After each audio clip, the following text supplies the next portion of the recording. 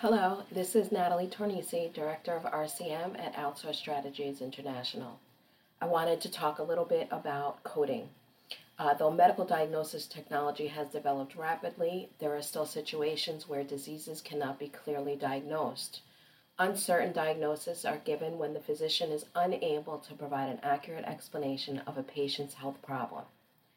The 2022 ICD-10 guidelines state that while specific diagnosis codes should be reported when they are supported by the available medical record documentation, along with clinical knowledge of the patient's health condition, there are still situations when signs and symptoms and unspecified codes are acceptable, even necessary.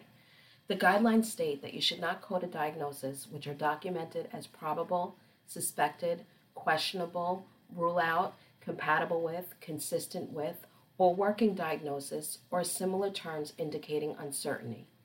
Rather, you would code the condition to the highest degree of certainty for the encounter or visit, such as symptoms, signs, abnormal test results, or other reasons for the visit. According to the guidelines, signs, symptoms, or unspecified codes are the best choices for accurately reflecting the healthcare encounter in the following cases: when a definitive diagnosis has not been established by the end of the encounter, when sufficient clinical information isn't known or available about a particular health condition to assign a more specific code, when unspecified codes are the codes that most accurately reflect what is known about a patient's condition at the time of that particular encounter. When is reporting a symptom code appropriate? Additional signs and symptoms that may not be associated routinely with a disease process should be coded when present.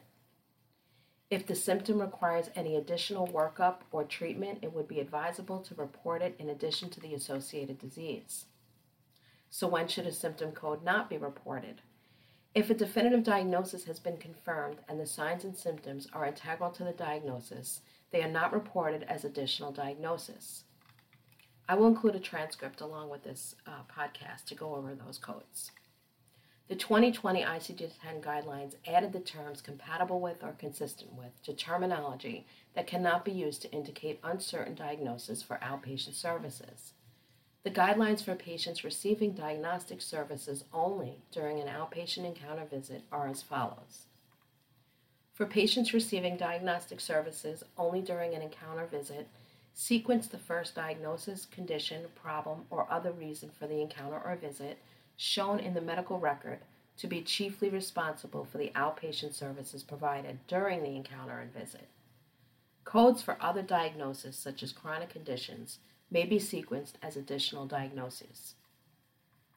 For encounters for routine laboratory or radiology testing in the absence of any signs, symptoms, or associated diagnosis, you would assign code Z01.89, encounter for other specified special examinations. If routine testing is performed during the same encounter as a test to evaluate a sign, symptom, or diagnosis, it is appropriate to assign both the Z code and the code describing the reason for the non-routine visit. For outpatient encounters for diagnostic tests that have been interpreted by a physician, if the final report is available at the time of coding, you would code any confirmed or definitive diagnosis documented in the interpretation. Do not code related signs and symptoms as additional diagnosis. The guidelines state if the diagnosis documented at the time of discharge is qualified as probable, suspected, likely, questionable, possible, or still to be ruled out, compatible with, consistent with, or other similar terms indicating uncertainty, you would code the condition as if it existed or was established. Here are some guidelines to follow. Document an uncertain diagnosis early if consistent with clinical indicators. Whenever possible, evolve the diagnosis to a definitive one.